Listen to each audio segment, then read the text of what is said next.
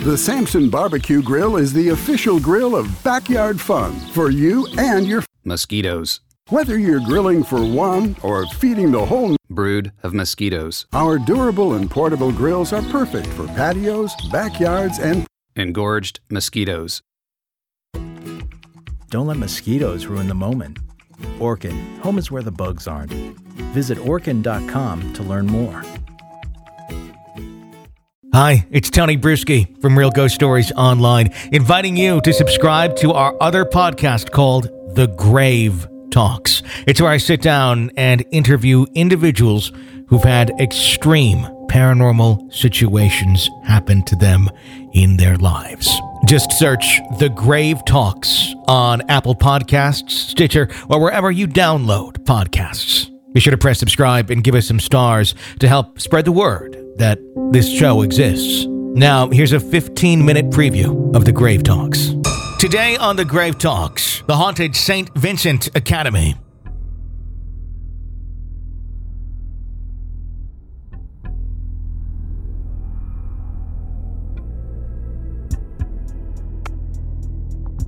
What exactly went on behind the walls of the former St. Vincent Academy, a Catholic orphanage in western Kentucky? What still lurks behind those very walls today?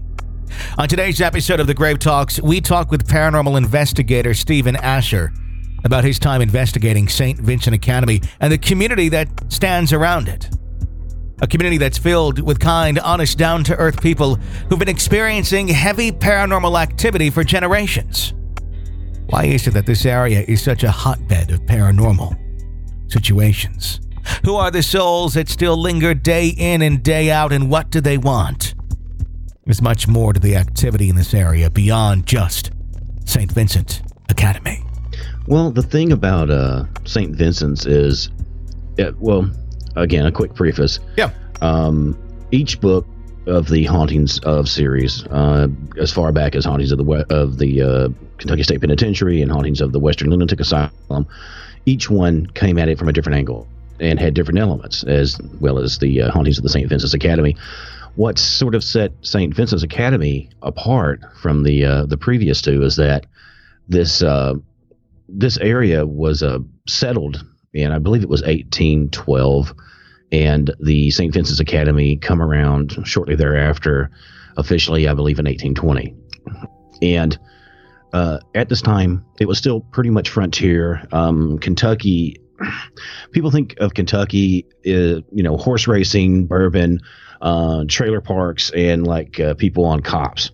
But back in the day, it was a wild and woolly place, still. And most people didn't go there. A lot of the Native Americans used it as hunting grounds. It was sacred, but it was like you respect it, but you also fear it because, of supposed spirits and things, and just a strange land where strange things happened. And the thing about the book, St. Vincent's Academy, the hauntings of it, is that the people who settled there were the Sisters of Mercy of Nazarene, and they really was the lifeblood of the community, and that really took root. And so there was, St. Anne's Church, there was St. Vincent's Academy, there was Higgins Learning Center. There's just a multitude of different things in the town it's from and around the town it's from, which is Morganfield, Kentucky, and which is in Union County, which is northwestern Kentucky. And this tied in with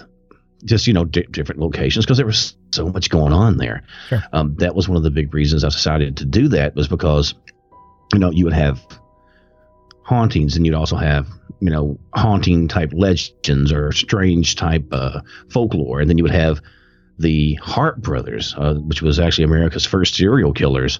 Now, they weren't American by birth. They were actually Scottish mercenaries sent by the crown to terrorize the Union or the colonial homesteads that were not, doing what the crown liked. And they would go there, and they were allowed to basically kind of have carte blanche, and they could go and rob people. They could attack people. They could kill people. They had rape gangs. It's a bad bunch of boys when you literally have a group just there for demoralization and, raping of women. Sure. And So yeah, I mean, it was so much was tied into it that I had to include it all, because I don't feel that I would have really gave the area its credit, which is a beautiful area. It's a lot of it's very rustic, and by having it in sort of a rustic area, a lot of times things don't necessarily change a whole lot. I mean, don't get me wrong, it's changed since the 1820s, but a lot of the old folklore and a lot of some of that true grit of the people were still there. And that's what I found so fascinating, is that when I started talking to people and they kind of learned of my other books, and some of them actually knew of it, which was really humbling. They see how I approach writing, how I approach storytelling, how I approach research, and I always try to do it again in a very respectful manner. And I'm not trying to exploit anything. I'm just, sometimes the story is so good, but it's a thing. Obviously you want to be respectful and always present it in as neutral a light as possible. I try not to cast judgment, other than, you rape gangs aren't good, kids. Let's just say that. Sure. When you were there and you were doing some research and you were talking to the folks, was there any hesitation for them to come out of their shell a little bit to talk about some of the history and in some of, it's obviously not that bright of a history when you have some of those things in your community that are there, that are just facts. But, sometimes when it is the past, it's, kind of hush hush. We don't talk about that. That's a sad part. Was it difficult to get some of this out? Yeah. One of the things that drew me to want to interview or do interviews and speak with people was that, and I always have to be careful not to use actual names. I'd spoken to a lady that I'm calling Tanya, who had worked in and with the facility. Let's just say it like that. And her husband had worked with me in regards of back when I was a guard years ago. And anyway, so this is where I started getting stories. And a lot of the stories came from Higgins Learning Center. And in this book, it actually has a chapter where we went through, we had, all of our gear we set up. We did, EVP work, all that different stuff. And we had some different things that happened, and doors slam and whatnot. You're hearing, yells and screams out of nowhere. There's no one in the building. There's no animals. There's no houses closed. And so we went home, and I checked on, especially like EVPs that I didn't even hear, checked on photos where it showed what appeared to be, children in the hall or looking out from under a medical cart. A little boy named Ryan. We were taking photos in the hallway. And it was very dark, and even with, having our own lights with us, it seemed like something was obscuring the light. And so I worked on the pictures and tried to enhance a little bit and pull out details. And in that shadow, you could see kind of an outline of a face with two very bright eyes under a medical cart. And I was like, that is really strange. And I spoke to Tanya again, and I was like, take a look at this and tell me what you see. And she's like, that's insane. I'm like, okay, what are you seeing? I don't want to put anything in your head. She says, I see the eyes of it looks like a little boy. And says, I know who that little boy was. And I'm like, okay. He said, well, we had a special needs kid. We'll call him Ryan. And he would always like to, just like a small child would, they cover their eyes. Okay, you can't see me, very simple. And he would get under the medical carts when they would do rounds, and then he would kind of jump out, boo, he was probably in his teens, but he was like a small child mentally. And apparently he had passed away on site. And this had been some years back, but they had mentioned hearing and having different experiences on that particular hall that he died. And that was the hall he died on. And another thing that we heard about was the sounds of children moving around. We had the reports of a shadow person of a nun. And I'll tell you real quick about the sounds of children walking. We had a few members who smoked.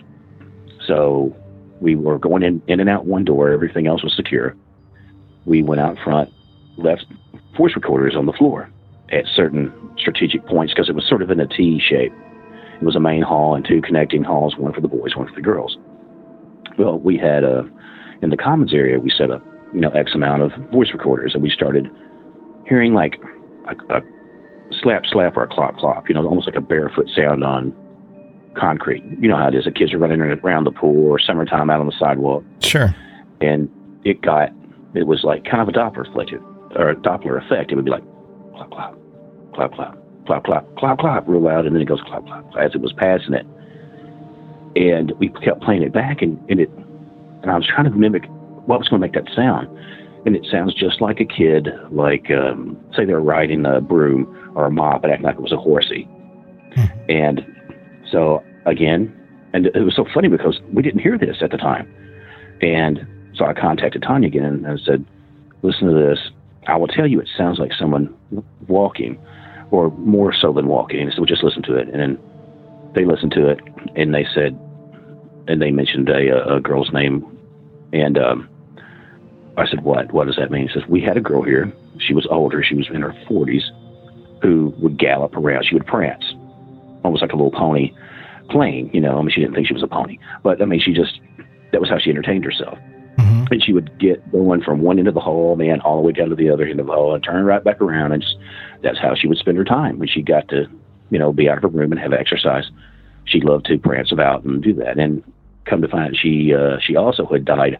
I'm not thinking on site, but it was not long after she left. So I don't know if that means maybe a remnant or some part of her energy is there. Yeah. Because again, I never say this is a ghost, this isn't a whatever. I just report what people say and the sort of energy and stuff that I see or encounter. But yeah, Higgins had a large part to do with me writing this book, because it wasn't until after that, and like I said, again, talking about, there was a shadow figure of a nun, where there had been a nun early on, back in the early part of the school, when they would use like oil and like oil heaters. And the woman was still in her habit, the long, like they said in the Blues Brothers, the penguin outfit. Sure. I mean it with all due respect. That's the only reference I can throw. I remember seeing them dressed like that as a child. So yes. Okay, well there you go. And like I said again, I actually, one of our team members, Ricky, he was Catholic, and he gave me a blessed cross, and I'm friends of the Catholics, man. I have no problem with those guys, so please know that. But anyway, so this nun was trying to fill this up. They had something going on. I think it was winter, obviously, and something happened. Either snow was pushing a part of a roof, or they had to clear something, and they just did not get back in time to fill the oil up. Well, of course, it had just ran out. Well, this thing was hot, and instead of waiting an hour or whatever to give it time to cool down, because the kids were very cold, this is back when the children were there, she went and tried to put the oil in. Well, if anybody's ever used a Jenny, or that's the first thing, no, let it cool off. You may have a flashback, or it ignite the gases. Anyway, unfortunately, that's what happened, and it startled the lady. She kind of stepped back. She spilled some on her habit, and whoosh, she went up. The other nuns were able to put it out, but as I understand, she suffered such horrendous injuries that she ended up passing. Well, that in itself is a horrible thing. But then some years later, there was a sort of a legend, or you had to kind of take it as legend, because up till then, no one had really, in the modern era, had seen it, that they would see a shadow of a nun. And well, there was a couple people who had seen this image in this shape, because it wasn't like it moved across the wall. It was like a semi-solid black form. That's why I call it a shadow. It didn't look like it had eyes or anything. It was just this large black form. And if it realizes that you see it, or if you move toward it, it would go from the upstairs, which is where the room was at, down the stairs like rapidly. It like doesn't even look like it's walking, and it would just go. And before we even started this, Tanya told me, she said, look, I'm going to tell you something, and I'm not clowning with you. I'm dead serious. I'm like, okay, what? She said, if you see an image, especially like a shadow, what looks like a nun or whatever, if you see a shadow, don't take after it. I'm like, okay, cool. What's up? And she said, well, we've had 2 people do that in the last, I think it was 10 or 12 years. One was an engineer, and another was one of the, teachers or overseers. Both had met with some unusual death within 6 months of the time. And I'm like, oh, come on. He says, no, seriously. I mean, I'm just telling you, do not do this, because they kind of knew us. And I'm like, okay, but which I spoke to other people even after that, kind of said, do you know anything about it? And they said, well, that was what the legend was. And yeah, we knew of so-and-so that supposedly had passed. So, I'm not one for dealing with curses and stuff, because I'm like, come on, it's a Scooby-Doo. But apparently there was something dark there that didn't want to be messed with. And I'm sure it was not a nun. I'm sure it was something that was, assuming the form, as it were. And, but like I said, again, that's the sort of weird stuff that drew me to it, because, after we did that investigation, and then I dug into more learning about the Hart brother people, the murderers, because what happened was, I'll tell you this, they took these men because they were like raping, pillaging people. They were highwaymen. They would take the bodies, stuff them full of rocks and dirt, throw them out into the Wabash River. I hope you enjoyed your 15-minute preview of our new podcast, The Grave Talks. Be sure to subscribe to it on Apple Podcasts or wherever you download podcasts to not miss any episode of the show. New episodes every single Monday. Just search for The Grave Talks and then press subscribe. Give us a review while you're at it and some stars that will help us grow in the rankings and let other folks know that the show exists to make an even better show for you. The Grave Talks. Check it out at thegravetalks.com. Worried about keeping up with your fave friends all summer? Or posting every perfectly pink sunset you see? Don't sweat the Connect. You can have it made in the shade with 4 lines of unlimited data for $100 a month. Scroll the staycation pics, find your new go-to takeout spot, or catch some rays on video chat. Whatever you and the crew are into, all the data makes it all that much better. Smile. You're on Cricket. Cricket Core acquired on 4 lines. Data speed limited to 3 megabits per second. Cricket may slow data speeds when the network is busy. Additional fees, usage, and restrictions apply.